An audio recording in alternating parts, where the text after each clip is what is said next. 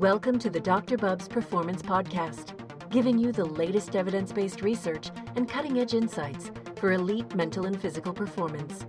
He's connecting you directly with the world's leading experts and coaches. Here's your host, Dr. Bubs. Hey everyone, welcome to another episode of the Dr. Bubs Performance Podcast.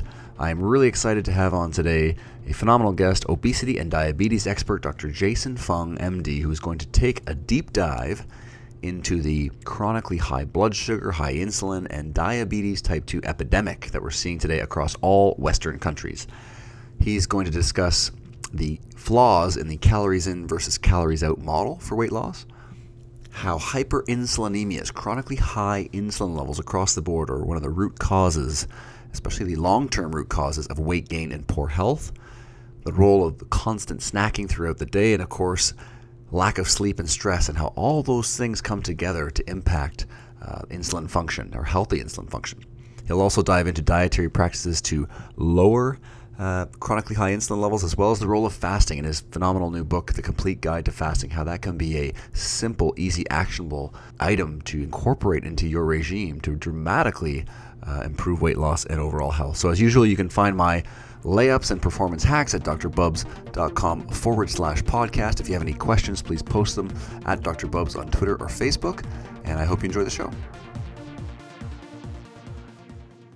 I'm joined today by Dr. Jason Fung, who earned his medical degree at the University of Toronto, where he's also completed his internal residency before heading to the University of California, Los Angeles, for his fellowship in nephrology.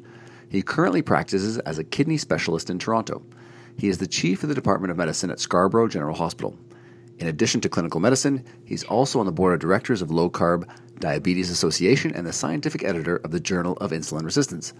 During the course of treating thousands of patients, it became clear to Dr. Fung that the epidemic of type 2 diabetes and obesity was getting worse. The prevailing recommendations to reduce dietary fat and calories were clearly ineffective. Thus, he founded the Intensive Dietary Management Program to provide a unique treatment focus for type 2 diabetes and obesity. Rather than focusing on medications, this clinic focuses on dietary changes that are simple yet effective. In March 2016, Greystone Books published Dr. Fung's first book, The Obesity Code, which explores the underlying hormonal imbalance that leads to obesity and recommends effective strategies to address the root cause. And his second book, The Complete Guide to Fasting, was published in October 2016, which is a practical guide to all matters related to fasting, including fasting regimens, what to expect, how to deal with problems, and simple remedies. Jason, really appreciate you taking the time out today to join us. Well, great to be here. Thanks for having me. Jason, before we dive into how we've gotten ourselves into this obesity and type 2 diabetes epidemic, can you tell us a little bit more about that period in your career where you made that shift and began to create the intensive dietary management program? Yeah, it started somewhere around the mid-2000s, somewhere around 2008, I would say. And there was a couple of big studies that were kind of going on, and the results were very, very interesting. So there's two kind of things, one on a diabetes side and one on an obesity side. And one of them was all the publications of the low-carb trials, which were starting to come out somewhere in the mid-2000s. So what happened was that around 2000, the Atkins diet became very popular. It kind of got a second resurgence. So there's a whole lot of low carbing and stuff, and people were eating a lot of high fat foods, and doctors like myself thought it was really just a really bad idea because the prevailing wisdom at the time was to eat very low fat, of course. Mm-hmm. And what was really interesting was that the studies showed that low carbohydrate diets were actually much, much better in terms of weight loss, but also, and this was the big surprise, in terms of the entire metabolic profile. So blood sugars were better, cholesterol numbers were much better. So everything seemed to be better with a low carbohydrate diet. Longer follow-up studies showed kind of that the weight loss was similar, but nevertheless, my main interest was the kind of metabolic syndrome markers, and that was still better with the low-carbohydrate diet. So that was what was really interesting from my side of things. But then right after that, there came some studies that really shook up the world of type 2 diabetes. So again, in type 2 diabetes, the focus had always been on on reducing blood sugars. So the prevailing wisdom at the time was really to give as much medication as necessary to get that blood sugar down, with the understanding that if you lower the blood sugar, then everything else gets better. So heart disease, kidney disease, eye disease. And it turns out that that was completely untrue. In fact, the Accord study, which was the first of its kind, showed that intensive control in type 2 diabetes made things worse. That is, the death rate was higher in those people who got more insulin, and that was completely counterintuitive. And it wasn't a single study. There was multiple studies, most that showed there was no difference. That is, if you're taking a lot of medication or if you're taking a little bit of medication to get those blood sugars down, it didn't really matter. So whether you took your medication or not, there was no measurable benefit to it, which completely shook up the field of type 2 diabetes. Unfortunately, what happened was that people kind of, for the most part, just kind of kept on practicing. But it really got me to thinking that type 2 diabetes, we had the entire disease pegged all incorrectly, because here we were focusing on getting the blood glucose down and pretending that that was the actual disease. But that's not the disease. Type 2 diabetes is the disease. It causes you to have high blood sugars, but lowering those blood sugars doesn't make the disease any better. That is, you could lower blood sugars, but you weren't making the type 2 diabetes get better. And once you started to think of it that way, everything kind of became, all the kind of logical fallacies became obvious. That is to say that, well, type 2 diabetes is not actually a incurable progressive disease, because lots of people reverse their type 2 diabetes. If somebody comes to you and they lose 50 pounds and their diabetes goes away, you say, great job. Well, you've just proven right there that type 2 diabetes is not chronic and progressive, but you focused on the correct thing, which is causing the weight loss rather than getting blood glucose down. So we had been giving insulin, which causes weight gain. So we weren't making things better. We were making things worse. And it turns out that almost all the patients could see it. They're all like, doctor, you're giving me this insulin. I gained 50 pounds. How is that good? You always tell me to lose weight, but you give me a drug that makes me gain 50 pounds. Exactly. And it turns out they were entirely correct. We were doing the wrong thing. We were treating the symptoms, which is the high blood glucose, and pretending that that was the actual disease of diabetes, and it wasn't. So that's how I kind of came around to really getting very interested in the question of obesity, because obviously it flows logically. One, I treat diabetic kidney disease because I'm a kidney specialist. Mm-hmm. And again, it becomes obvious, if you want to prevent diabetic kidney disease, you need to get rid of the diabetes, because that is possible. If you want to get rid of the diabetes, you need to lose weight. So therefore, how do you lose weight? And that's really what kind of set me off into really, really going into the question of what causes weight gain. Because the way I look at disease is always, what's the causal agent? What's the root cause? Because you have to treat that in order to properly manage the disease. You need to know what causes it. If you don't know what causes it, then you can't fix that. Absolutely. So, all those symptoms, all the smoke that we tend to treat, which is what you mentioned there with the blood sugars, is definitely, once you address that root cause, then all that smoke tends to clear. Now, in your book, you mentioned in the Obesity Code, you go through a thorough treatment of the calories in, calories out. I imagine that's a big part of, obviously, your protocols. Can you talk everyone through a lot of the myths around the calories model of weight gain? Yeah, and this is one of their big problems, is that the kind of root core belief that we have that obesity is due to too many calories is completely incorrect. This is the whole issue, is that we all think that it's a calorie imbalance, right? If you eat more calories, then you'll gain weight. If you eat less calories, then you'll lose weight. But it's not actually true. And you can prove it experimentally. It's been done over and over the past 100 years. So if you try to overfeed people, that is, make them eat a lot, they will gain weight temporarily. But then very quickly, their basal metabolism will rise and try and burn it off. If you make people eat less calories than usual, that is, cut their calories, their bodies will slow down and they won't burn as many calories. So therefore, if you look at it that way, you see that you're kind of not going to win. If you raise your calories in, then you raise your calories out. weight stays relatively stable.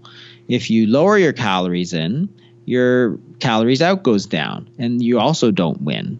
Your weight stays stable. So in the end, that was a really bad strategy. And when you go back through it, the body doesn't really have any mechanism to kind of count calories or measure calories. So why would we think it's important? I mean, you can take 1,000 calories of cookies and 1,000 calories of salmon and salad, and as soon as you eat them, they're the same number of calories, but the hormonal response to those foods is completely different. One will stimulate insulin, one won't. One will stimulate things such as peptide YY, cholecystokinin, other hormones. The body knows how to respond to these hormones. That's the kind of common currency of the body. That is, the body knows what to do with these sort of hormonal signals. So for instance, if you have a lot of insulin, your body responds in a certain way. That is to lay down new fat. If it has low insulin, then it will tend not to gain fat. So that's what's really important, because to the body, calories are an entirely foreign language. It has no way to understand how many calories are going in because it doesn't measure it.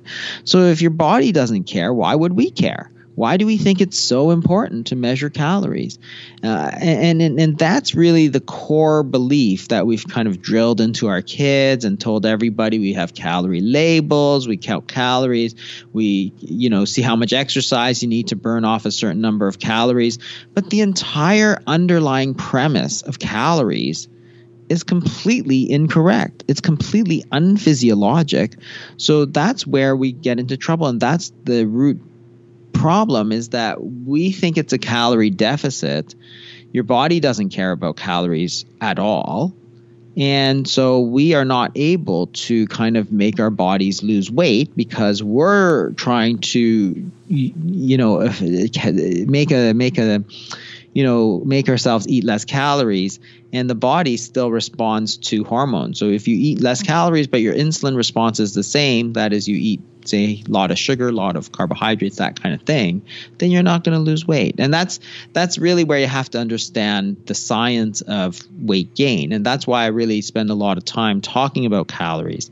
This whole thing about, there's another thing they talk about, which is the first law of thermodynamics, which is really, really stupid again. And this is the idea that fat loss or gain or change in fat mass equals calories in minus calories out. Okay, so that's actually true. That's always true. But the problem is this: the calories in and the calories out are not independent variables. Okay, so if you increase your calories in and your calories out increases, or the other way around, so you reduce calories in, but calories out reduces, then fat mass is not changed at all. That is, if you eat 500 less calories and your body burns 500 less calories, which is what happens in the long term, not in the short term, then fat mass doesn't change. You've still fulfilled the first law of thermodynamics, but so what?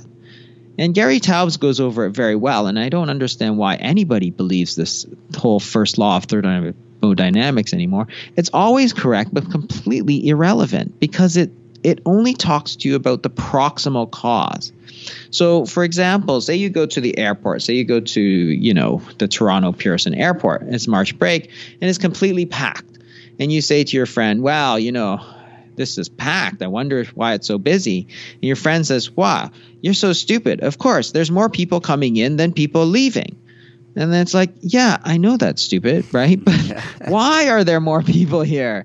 And the answer is it's March break. That's the ultimate cause, right? Mm-hmm. The people coming in versus people leaving is proximal cause, but it's useless, right? Because if you believe that, and it's kind of like the same thing, it applies to everything, right? Alcoholism is too much alcohol in and too little alcohol out. So therefore, the only thing you need to know is to either reduce your metabolism, reduce your intake of alcohol, or increase your metabolism of alcohol. Of course, it's so obvious. It's the first law of alcoholic thermodynamics.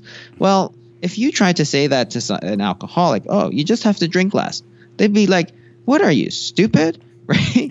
For sure, it's obvious. It's obviously not the answer. That's the proximal cause. The ultimate cause is that alcohol is addictive. Alcohol has there are social problems. If you're addicted to it, then you address the addiction, right? So you have Alcoholics Anonymous, you have behavior programs. What you don't have is people going around and saying, oh, you're an alcoholic. This is your fault. You just have to drink less, right? It's like so stupid. But at the same time, we have people going around, oh, you're obese. This is your fault. You should eat less. It's like, that doesn't work. Like, are you an idiot? We've done this for so many people. Absolutely. I mean, you give a thorough treatment of that in your book, which is, you mentioned it here, kind of insulin being a fuel selector switch in a sense of high levels directing towards burning carbohydrate or fat storage versus low levels being able to liberate fat and use as a fuel source. Can you give the listeners a sort of an insulin 101? You used a great analogy there about the subway cars in one of your recent lectures, but could you get everyone on the same page on that note?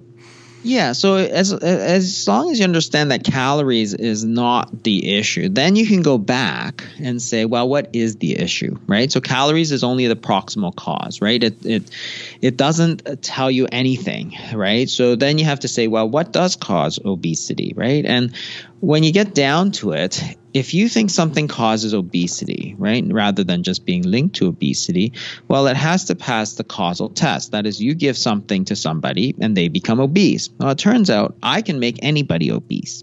I just need to give them enough insulin. Okay, so if I inject insulin into you, you would become obese. It's just a matter of how much insulin and how long. Your body would fight it, right? But eventually I could break it down with high enough doses. And it happens to all our patients. Every single person who takes insulin understands that it makes people gain weight. Not only that, and people say, well, it's unphysiologic and stuff. You can take medications such as sulfonylureas, which increase the secretion of insulin, and you will gain weight. So it's physiologic insulin. And you can make somebody lose insulin. So type 1 diabetes, for example, people have very, very, very low levels of insulin. And guess what? They actually can't store any body fat. They start to go, become very, very thin, and then they die because they don't have enough insulin. So it's too low.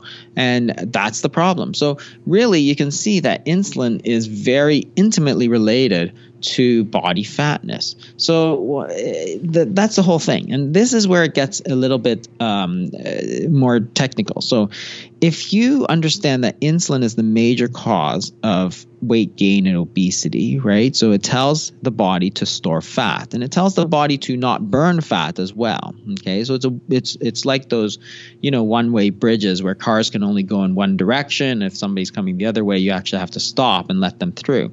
That's the same as the body, right? You can either burn energy or you can store energy. You can't do both at the same time because it's not smart. And if insulin is high, you store energy. If insulin is low, you burn energy, right? So if you keep insulin levels high all the time, you're simply telling your body to keep storing energy, and you're not going to burn the stored energy, which is glycogen in the liver and body fat. So that's the essential thing. So a lot of people say that carbohydrates, this is the so-called carbohydrate insulin hypothesis. That is, okay, we understand that insulin is the major cause of weight gain. And what's the major cause of high insulin levels? And some people say it's carbohydrates, but that's not entirely true. Refined carbohydrates for sure do stimulate insulin a lot, but it's not the only thing that impacts insulin. And this is where you have to understand about insulin resistance. And insulin resistance is the root cause of type 2 diabetes. Too much insulin resistance is the disease called type 2 diabetes. If you have resistance to insulin, that is, insulin doesn't do what it's normally supposed to do, the body responds by increasing the dose, increasing the amount of insulin. This is called compensatory hyperinsulinemia. And again, if you have insulin resistance, then your insulin levels are high. Well, if insulin levels are high, that's going to drive obesity. So here now all of a sudden you have a second factor. So other than the refined carbohydrates, you have insulin resistance, which is a key factor in keeping those insulin levels high and promoting obesity. So even if you didn't eat any carbohydrates or severely reduced it, as long as you had insulin resistance, you could still have too much insulin and therefore stay obese. And that's that's the, and there are other things such as protein has a different effect on insulin. Sweeteners has effect on insulin. Things such as dietary fat, proteins, vinegar, all these sort of things can impact insulin levels. And one of them can be manipulated in order to lower insulin levels. But the key one is the insulin resistance. So then you have to go back and say, well, what causes insulin resistance? And that's, again, a more technical answer. But what happens is that the key is the liver, actually. So fatty liver is the major cause of insulin resistance. And this is where people have to understand what insulin resistance actually is. So insulin, one of its jobs is to promote glucose entry into cells. So insulin tells the muscle cells, the liver cells. So let's stick with the liver. So it tells the liver cell to get glucose in. When we have insulin resistance, what we see is that you have a normal amount of insulin, but the glucose isn't going in. So we say, well, that's a problem of insulin resistance. But the question is, why isn't that glucose not going in? And what we say is that, well, there must be something that's kind of interfering with the mechanism. So this is the so-called lock and key paradigm. So insulin acts like a key on the liver cell. It opens a gate, opens a door, lets the glucose in. And we say, well, there's something gumming up that lock and key mechanism, because you can determine the molecular structure of insulin and the insulin receptor, and they're both completely normal on that liver cell in insulin resistance. So there's nothing wrong with the key. There's nothing wrong with the lock or door, but it's not working properly, right? The glucose is not going in. So why is that? And we say, well, there's something gumming up, like there's a piece of gum in the door sort of thing, right? So it's not working. So inside the cell, there's not enough glucose, and outside the cell, there's too much. But this is the whole problem. That entire paradigm is incorrect. So if you think about insulin resistance and you say that there's not enough glucose inside cells, there's internal starvation, then these people should look like type 1 diabetics. That is extremely skinny to the point of death, like cachectic sort of thing. But that's not what type 2 diabetics look like. That's not what people with insulin resistance look like. They're obese. They have big fatty livers. They have a big belly. They're not facing internal starvation. So the other possibility, which is, in my opinion, much more correct, a different paradigm of what insulin resistance is that the cell is simply overstuffed with glucose. So even when you open the door, the glucose can't go in. Just like if you have a bar that's kind of packed, you have a band playing and there's so many people, you open the door, nobody can still go in. It doesn't matter if the door is open or closed. There's no room, so you can't go in. Like my streetcar rides in the morning in Toronto. Yeah, that's right. Exactly. So the door's open and you look at it and then you just let it close again. But on the outside, what it looks like is that there's something wrong. You say, well, there's resistance because you have a normal level of insulin. The doors are open and nobody's going in. But it's not that the door didn't open. The door did open. It's that the cell was too full. So you have the liver, which is overstuffed with glucose, which gets turned into fat, which is through the process of de novo lipogenesis. That is, excessive carbohydrates and particularly fructose are going to cause this fatty liver, which causes you to have insulin resistance, which causes the compensatory hyperinsulinemia, right? So insulin, the body responds by producing more insulin with the thought that, hey, we need more insulin. That's the problem. But that wasn't the problem. The problem was the kind of overstuffed liver. So it's fatty liver that really causes the insulin resistance, which causes the high insulin levels, which produces obesity. And this is the important thing, because that insulin resistance needs to be kind of taken care of before you can actually treat obesity. Because if it's a major contributor to the high insulin levels, then even if you change your diet, but you don't get rid of that insulin resistance, you're still going to have obesity because your insulin levels are still going to be high. So that's where that insulin resistance piece is really so important, because nobody really thinks about it.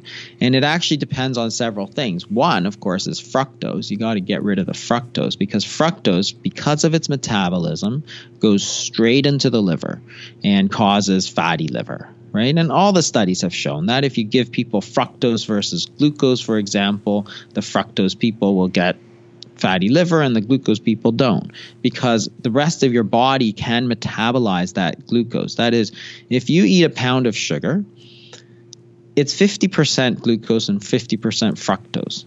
The 50%, so a pound of sugar, half a pound of it is glucose.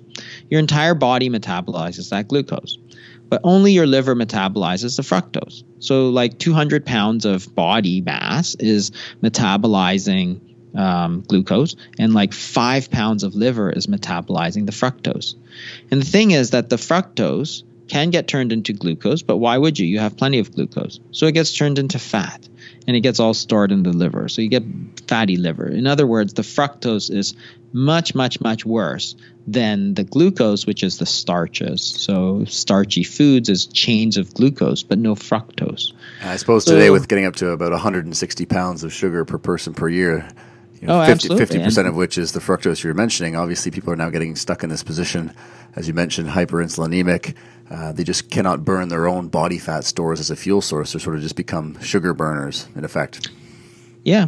And that's the thing, is that if your problem is insulin resistance, and we know that prediabetes and diabetes affects about 50% of the kind of American population, then you say that's a very important thing that you have to treat before you can treat the obesity. So it's important to understand that the insulin resistance, the resistance depends on one, fructose, but also the sort of persistence of this insulin. So if you're eating all the time, for example, and you're keeping your insulin levels all high all the time, because when you eat, insulin goes up. Unless you eat pure fat, which is rare, you don't eat sticks of butter for the most part. But if you, anytime you eat, as long as it has something other than pure fat, you're going to raise your insulin, and your body's going to say, okay, I'm taking in energy, I need to store some of it, right? That's normal. If you keep doing that, you're not going to burn it, and that fat is not going to be pulled out. So one of the things that we use quite effectively is intermittent fasting, because one of the things that we know is that very low calorie diets, and fasting obviously is very low, will preferentially pull out that fat from the liver, because it's the most accessible fat. So when you fast, the first thing that goes down is your glucose, because it takes the stored glycogen out. When the glycogen is gone, then you have to burn fat, and it's a lot easier to take the fat from the liver than it is from the rest of your body, because it's kind of sitting right there. So when you look at studies of fatty liver, for example, you can actually reduce the fatty liver far more than with fasting and very low calorie diets. And that's why they do that for people undergoing bariatric surgery, for example. So they'll put them on extremely low diets or fasting for a week prior to surgery, because they want to shrink that liver way down, because surgically, if you've got a big fatty liver in your surgical field, it's just harder to operate. So you want that liver to shrink right down. And interestingly, when they do that to people, often the diabetes gets incredibly a lot better, because you're actually targeting the actual problem, which is that big fatty liver. And then after the surgery, of course, they can't eat, so they're basically, going on these very low calorie diets again and shrinking that liver further. And that's really why the diabetes goes away very quickly, like within weeks, even though the body weight does not drop that quickly, because that's just the rest of the fat. It's the fat in the liver that's the problem. Fat in the pancreas, that's the problem. Fat in the fat cell turns out to be not as big a deal as the fat that's there, the visceral fat. Terrific. And you mentioned in your books, low carb ketogenic diets being very effective for reducing insulin in obese and diabetic patients. And perhaps the biggest metabolic hammer, which you just mentioned, is this idea of fasting, of just don't eat anything. Can you discuss a little bit more about some of the benefits of fasting? And of course, fasting isn't really a new thing, is it? I mean, it's been around for quite a few years, hasn't it? Yeah, it's been around forever, actually, whether it was kind of unintentional or intentional. It's been around in one form or another forever. And the whole idea is that if you don't eat, your body knows how to handle that. As in, if you fast, and fasting is simply a period of time that you don't eat, your body will pull out the stored food energy that you stored from when you did eat. I mean, that's why we don't die every night when we go to sleep, because we're not eating. We've stored away food energy, glycogen and body fat, and we'll pull it out and use it. So it's not a big deal. It's simply the way that we are designed, because, that's the way all mammals are designed. Otherwise, bears couldn't do it, and tigers and lions who might eat once a week kind of thing. And even other species such as fish and so on. I mean, if you have an aquarium, you don't feed them like 3 times a day. Like, when you have a 5-year-old, they keep feeding them, and they get really sick. And yet we feed ourselves. We get told by our kind of nutritional authority, oh, you should eat 6 times a day. I'm like, why don't you give your fish like 6 times a day meals? See how they do, right? They do really badly. In fact, a lot of times you should feed them every other day kind of thing. And it's like, but for ourselves, like, we don't take that advice. We think that, as soon as you miss a single meal, oh no, you're going to like die. Right. And it's like, that doesn't happen. Right. And that's something that we've definitely, as a, in terms of the nutrition, dietitian, medical profession, we've instilled that fear that everyone's just going to collapse and fall over. And, you talk about this idea of getting back to 3 square meals, and how even, that plays a major role in this idea of actually not eating for about 12 hours and eating for 12 hours, which today the window for most people, they start eating at 6 or 7 in the morning and they have their last snack on the couch at 11 p.m. So it's just a total discordance there. Can you touch on that a little bit more? Yeah, absolutely. And I mean, if you go back simply to the 50s or 60s, you got to realize they're eating white bread and Oreo cookies too. But the difference is that they're not eating constantly. So again, you can either store energy or you can burn energy. So if you spend all your time storing energy, guess what? You're going to gain weight. So you got to let your body have a chance to pull that energy that you've taken in your meals back out and burn it. So you want to balance your feeding and fasting windows. That is the period of time that your body is high in insulin and the period of time that it's low in insulin. So as long as you balance them, then you're going to not gain weight. And, nobody ate whole wheat pasta in the 70s. Nobody ate whole wheat bread. I mean, I grew up then, right? Very few people. It was all Wonder bread, white bread. And yet there was very little obesity. But what we didn't have was the snacks. You'd come home and you'd say, can I have a snack? And then your mom would say, no, you can't. Exactly. You're going to ruin your dinner. Or it's like, we have nothing to eat, right? That was my usual response, right? We have nothing to eat. Wait till dinner. So there's nothing to eat. What are you going to do? You go outside and play. So now we went from the idea that you shouldn't eat snacks to the idea that you should eat like the minute you roll out of bed. Like, don't even let your feet hit the floor before you start stuffing some bread into your mouth, right? It's like, why? Sure. What's the point of that? And even the very word itself, breakfast, it's the meal that breaks your fast, which means that fasting is an integral part of everyday life. That is, if you eat for 10 or 12 hours and you fast for 12 or 14 hours, that's balance, right? You start eating for all the time that you're awake, all of a sudden that balance is gone and you're going to gain weight. And all the trials show that. So the NHANES surveys from 1977 show that people are eating 3 meals a day. 2004, it's closer to 6 meals a day, or 6 eating opportunities. And that's because we've told people to do that, right? It's not that they wanted to do that. We told them, oh yeah, you should have a snack in the morning and snack after school and snack before you go to bed, and that's going to make you lose weight, and it doesn't. And so that's the idea, is that you really want to have that your life in balance. It's really just kind of fallen out of that balance, and that's played a big part. Now, if you simply go back to that balance, you're not going to lose weight that fast. So you actually have to extend those fasting periods, and you can go out to 16, 18, 20 hours, 24 hours, and you can go into even multi-day fasts if people are very ambitious, because again, all you do is you start burning fat. That's what your body does. Your body stores sugar and fat, and when you don't eat, it burns the sugar, burns the fat, right? That's really all that happens. It's incredible how simplistic it can be to a certain degree. And of course, in your book, The Complete Guide to Fasting, you go into the details, and some of those details are breaking a lot of the myths around fasting, because people are worried, even people who are tremendously overweight, worried about going into starvation mode, worried about burning off muscle, worried about low blood sugars. Can you dispel a few of those myths for us? Yeah, I mean, the whole thing about there's several. So starvation mode. What the idea is that if you go into starvation mode, your basal metabolic rate drops, so you're burning less calories, and that's what everybody calls starvation mode.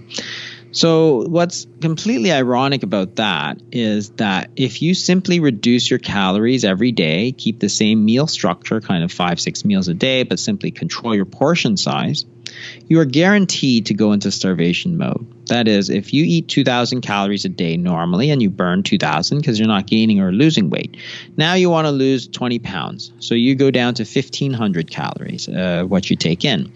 Well, your body will sense that and very quickly go down to 1,500 calories a day and actually go slightly below that. It'll be like 1,400 calories a day. Then what's going to happen, initially you'll lose weight, but then it'll plateau and then it'll go back up. But because you're only burning 1,500 calories instead of 2,000, you're going to feel cold, tired, hungry. You're going to feel like crap. And at the end of a year, you haven't lost any weight. So it's the worst of all possible worlds. And we know that happens. We've had studies going back 100 years that tells us exactly what happens. You do that kind of calorie restriction, you will lose weight. You will go into starvation mode. So what's ironic is that what doesn't cause starvation mode, which is a really bad name, honestly, is actual starvation. So if you don't eat for 4 days straight, what happens to your basal metabolic rate? Well, the studies show that it's actually 10% higher at the end of your 4-day fast than when you started, right? And that's fascinating. If you do studies of alternate daily fasting, where you eat one day, don't eat one day, what they find again is that there was no change in the basal metabolic rate, but the people who just tried to restrict their calories, they did drop their basal metabolic rate. So those people who were using portion control go into starvation mode. And what's the difference? Everybody asks me what the difference is. The difference is that when you fast, your body cannot burn 0 calories, right? You'll die. So it actually switches fuel sources. When your insulin goes down, your body burns through your sugar. Once it burns through your sugar, it starts burning fat. So you're actually switching fuel sources. So now your body's like, oh, it wants to burn 2,000 calories because that's where it was. And it's like, whoa, there's tons of fat here. So let's burn it. Why would I reduce the amount I'm burning? I'm just going to burn it. And if you look, and one of the reasons that happens is that there is something called counter-regulatory hormones. And counter-regulatory hormones are hormones that basically counter insulin. So insulin makes blood glucose go down. That is, it makes glucose goes into cells. And counter-regulatory hormones make glucose go up.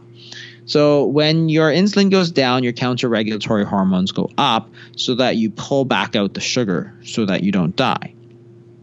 Those hormones are things such as noradrenaline and growth hormone and cortisol. So it is a stress on the body, just like exercise is a stress on the body. And if too much cortisol is your main problem, well, fasting may not be your best option either.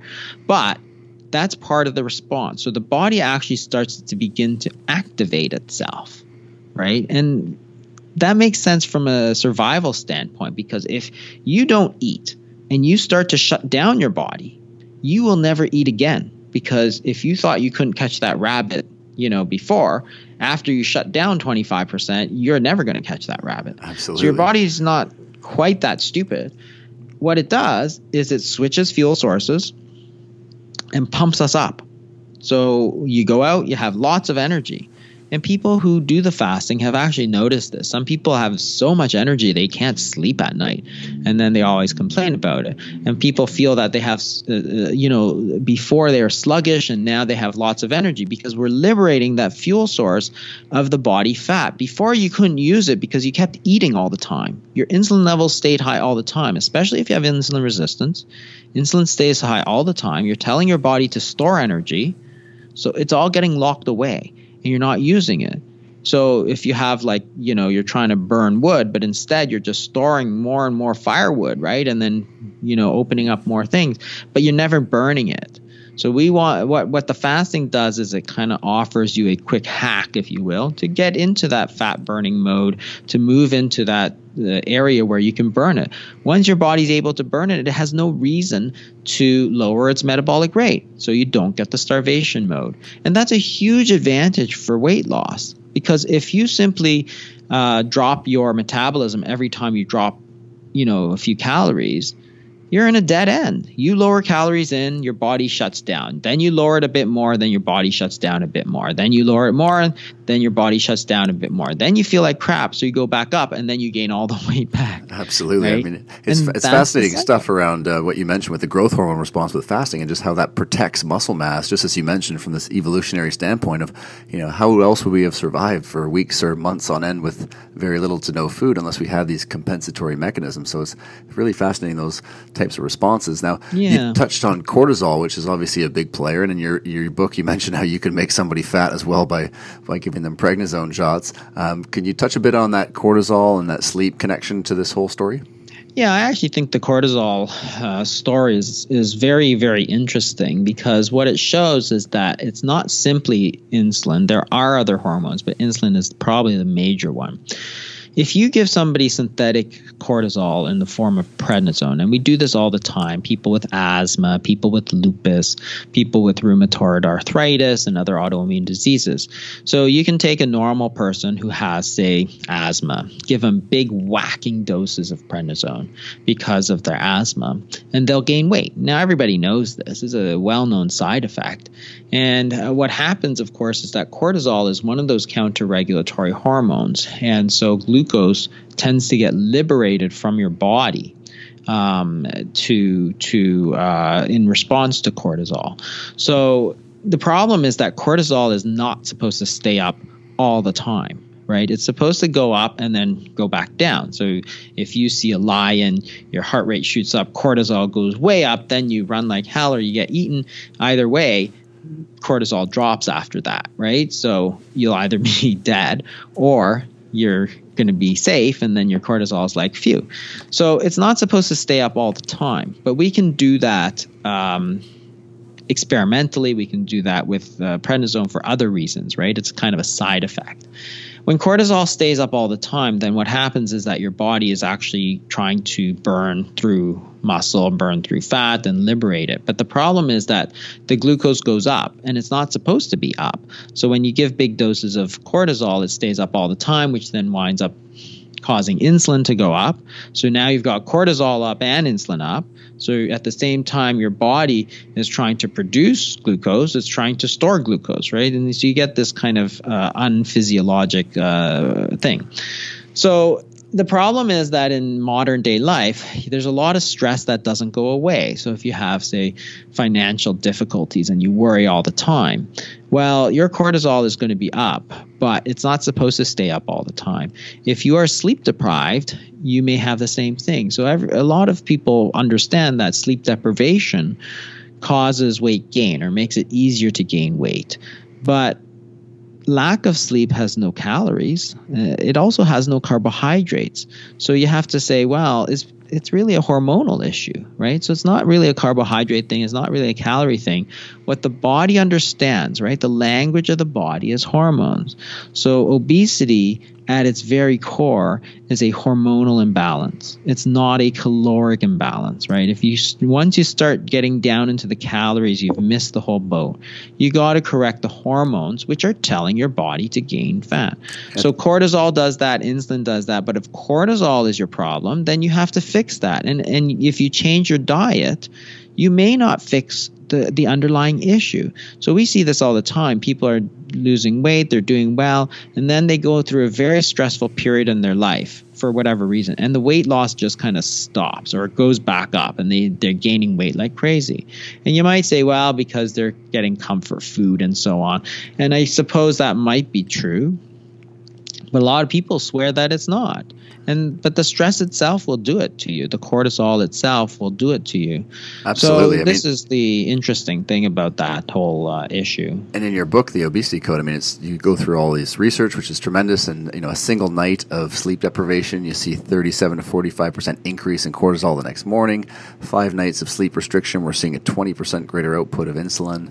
And then the effect of these glucocorticoids and cortisol on suppressing adiponectins, which impact body fatness. So it's amazing how all this becomes tied together. And of course, you got some great solutions in there as well.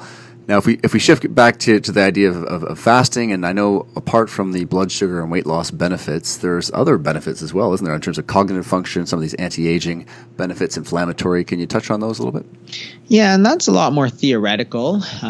There's several things. One is in terms of aging, cancer, that kind of thing. There's a process called autophagy, which is where your body breaks down these kind of old, junky subcellular proteins, and it breaks it down and gets rid of them. And everybody thinks that's really bad. They say, oh, you're burning protein.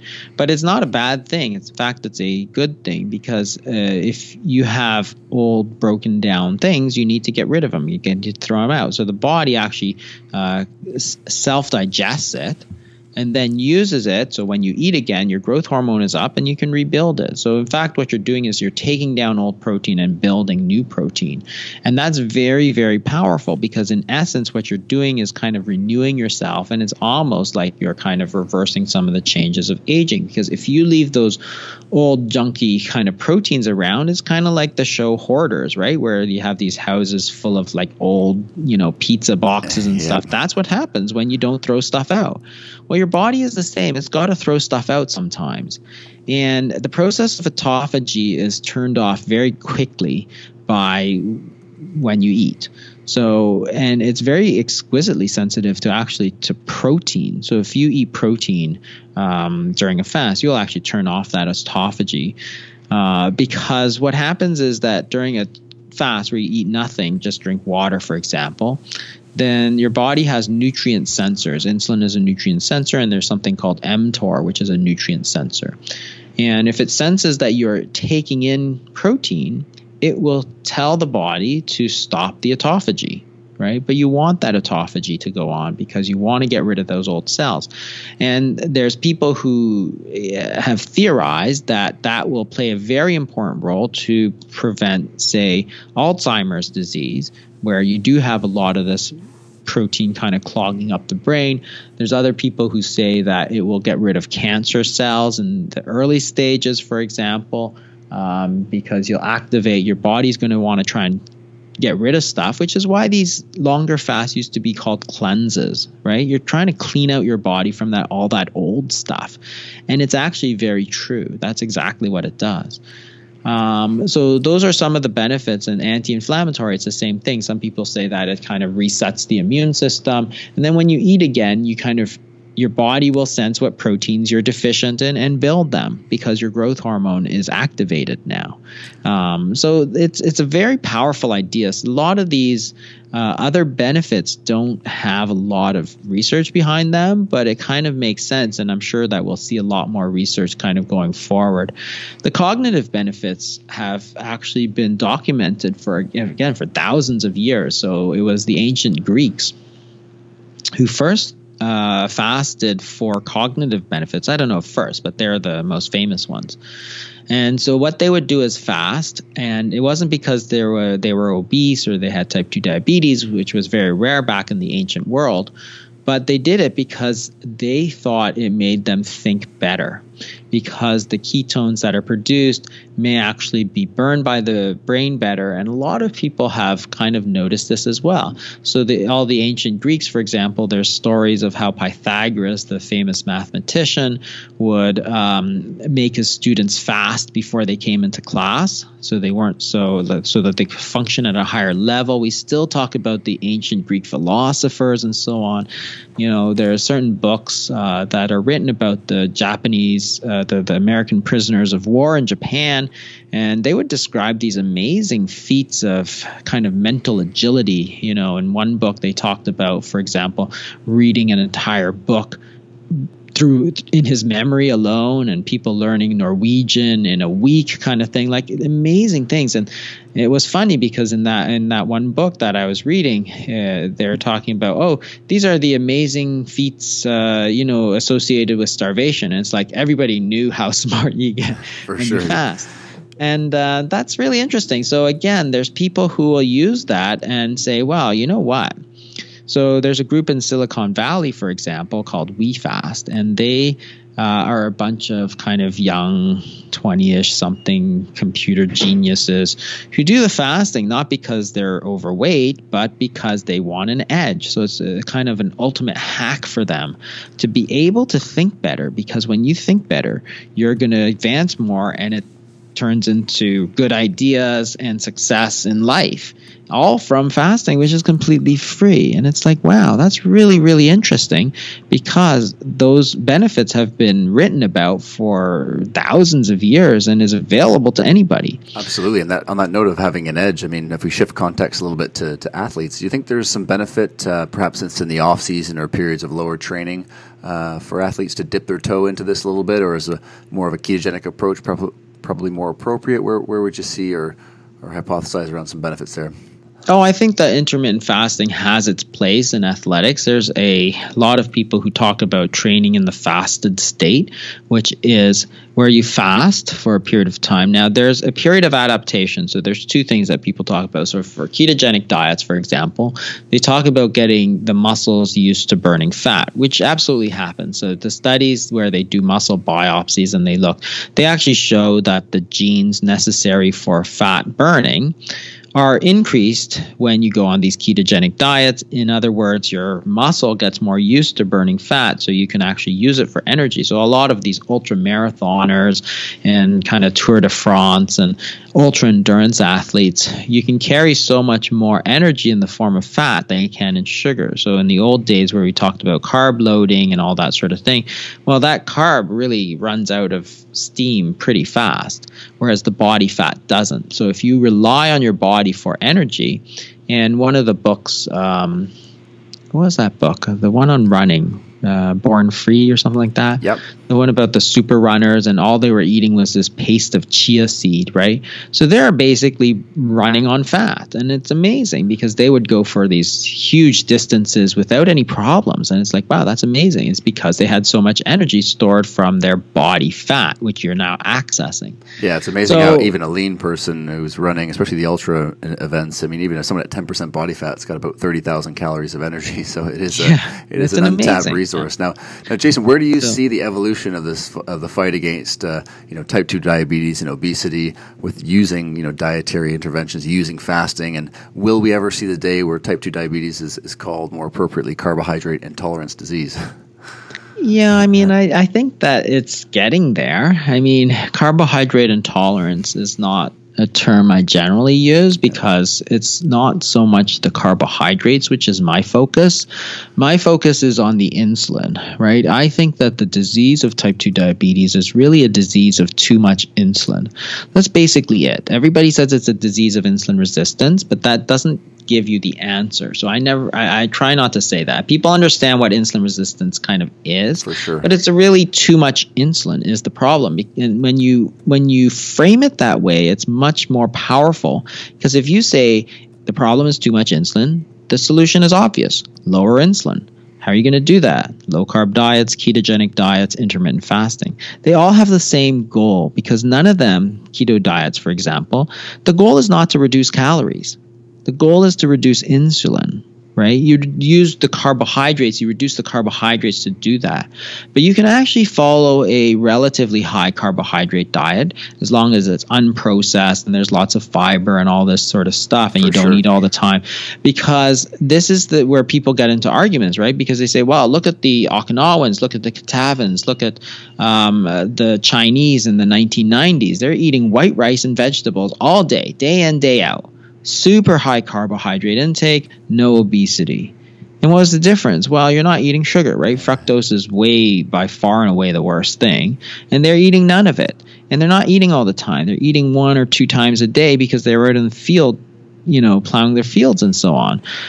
So there's a lot of ways to get to that state of low insulin, not necessarily restricting your carbohydrates. If you eat a lot of beans, hey, beans don't get absorbed that much. There's not that much of an insulin effect. So you can do reasonably well with that. And that's where I think that I've kind of have more of an insulin kind of centric approach rather than a carbohydrate approach, because a carbohydrate approach, it completely ignores the insulin resistance piece of it, right? Because you go carbs, insulin, obesity, kind of where's fructose in all that, right? Fructose Absolutely. does not raise insulin directly. You take fructose, insulin doesn't go up. So why is that bad, right? So according to the carb insulin hypothesis, it wouldn't be bad. And for a long time, people said it wasn't bad, but it is. That's just common sense. And it actually acts through insulin resistance and then compensatory hyperinsulinemia.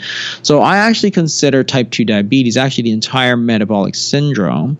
And that is high blood pressure, high triglycerides, low HDL, abdominal obesity. Really what we should do is consider these all diseases of hyperinsulinemia. Just like you say, oh, somebody's hyperthyroid. Well, okay, then now I know what to do. I need to lower that thyroid. I give this drug or PTU or whatever I give, right? Now I understand what I need to do. Same thing with insulin. It's a hyperinsulinemic state. This too much insulin is the disease. Therefore, lower insulin, right? We're not specifically carbohydrates, right? Because if you say, oh, well, it's too much carbohydrates, lower carbohydrates, sure, that is one way to do it, but it's not the only way to do it, right? Exactly. And that's where I kind of differ slightly.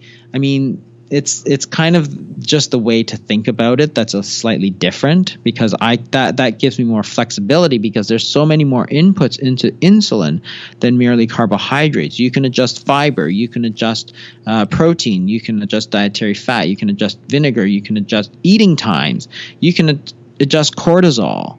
Right? And it's like cortisol has no carbohydrates, right? But these things such as meditation and things that work on the cortisol pathways wind up being effective as well for weight loss. Not to the same extent, perhaps, as fasting, but nevertheless. So I see it more as what we need to do is recognize a sort of new paradigm of insulin resistance, understand what insulin resistance actually is, so that we can kind of get to the point where we say, well, this is a disease of hyperinsulinemia. Lower the insulin. That's it. Right? But phenomenal. You could do that with various measures. Very, very well said. That's terrific, Jason. Now, I want to respect your time here. I thank you so much for making the time today. Last question here. Time to get a little bit personal. Can you tell us about your morning routine? I like to geek out about coffee here in the morning. Are you a coffee drinker? Do you like to have tea in the morning? What does your routine look like? Yeah, I drink a lot of coffee. So every morning I drink coffee pretty well. I'm probably addicted to it. But nevertheless, my morning routine is fairly simple. I mean, I wake up and I get my coffee, and that's it. And that I don't stress. I don't eat breakfast probably 5 days out of 7. When I'm working, it's probably 7 days out of 7. I don't miss it at all. I mean, I've gotten used to not eating it, and my body will supply energy. So as I'm sleeping, I know my body is pulling energy back out so that I don't die. I simply extend the time. So I keep burning fuel when I'm at work. And now it's like, it's 1 o'clock, 1:20. I still haven't eaten, right? And now it's time to go to work. So I'll just kind of keep going, because otherwise I have to stop and it breaks up my day. So in the morning, I really don't do anything special. I just get up, shower, and go to work, get my coffee, go to work. So much easier, right? And that's one of the things that is simple, efficient, effective. It's tremendous. Your book's The Obesity Code and The Complete Guide to Fasting. Phenomenal resources, whether they're docs, nutritionists, trainers out there, or just enthusiasts, people trying to improve their health. I would highly recommend both of them. Jason, thanks so much for taking the time today. Where can people pick up the books, and where can people keep tabs on your latest projects? Yeah, so the books are available everywhere. Amazon is probably the easiest place to get books, really. But they're available at bookstores, Chapters in Canada, Barnes & Noble in the U.S. And my website is www.intensive dietary management. The other place to go for really great resources is www.dietdoctor.com. And that's run by Andreas Enfeldt, and I'm on it as well. But it's a great resource on recipes and articles and interesting things going on in the kind of low-carb nutrition world. So that has terrific things for everybody. Has a great section on fasting, has a great section on kind of meal plans and low carb sort of thing. So those are the places to go. I think that I do have a book that will come out probably next year, which will be specific to type 2 diabetes. The obesity code was sort of a kind of a preamble almost dealing with the obesity part of things. Yep. And then I talk more about the kind of new paradigms of insulin resistance and how it explains metabolic syndrome and all of that. So if people want to reverse their diabetes or prediabetes, then that's the idea, is that somebody can read it and then just understand everything there is to understand and say, hey, I can just follow this kind of dietary plan and boom, I can reverse my disease. Phenomenal, Jason. Well, I really appreciate you taking the time out today, and thanks again for everyone else tuning in. As always, you can find all the links and a podcast summary in the show notes at drbubs.com/podcast. If you have any questions or comments, I'd love to hear from you on Facebook or Twitter at drbubs. If you enjoyed the show, subscribe and give us a 5-star rating on iTunes, and until next time, thanks for listening. The Dr. Bubs Performance Podcast endeavors to provide accurate and helpful information to listeners. These podcasts cannot take into account individual circumstances and are not intended to be a substitute for health and medical advice from a qualified health professional. You should always seek the advice of a qualified health professional before acting on any of the information provided by any of the Dr. Bubs Performance Podcasts.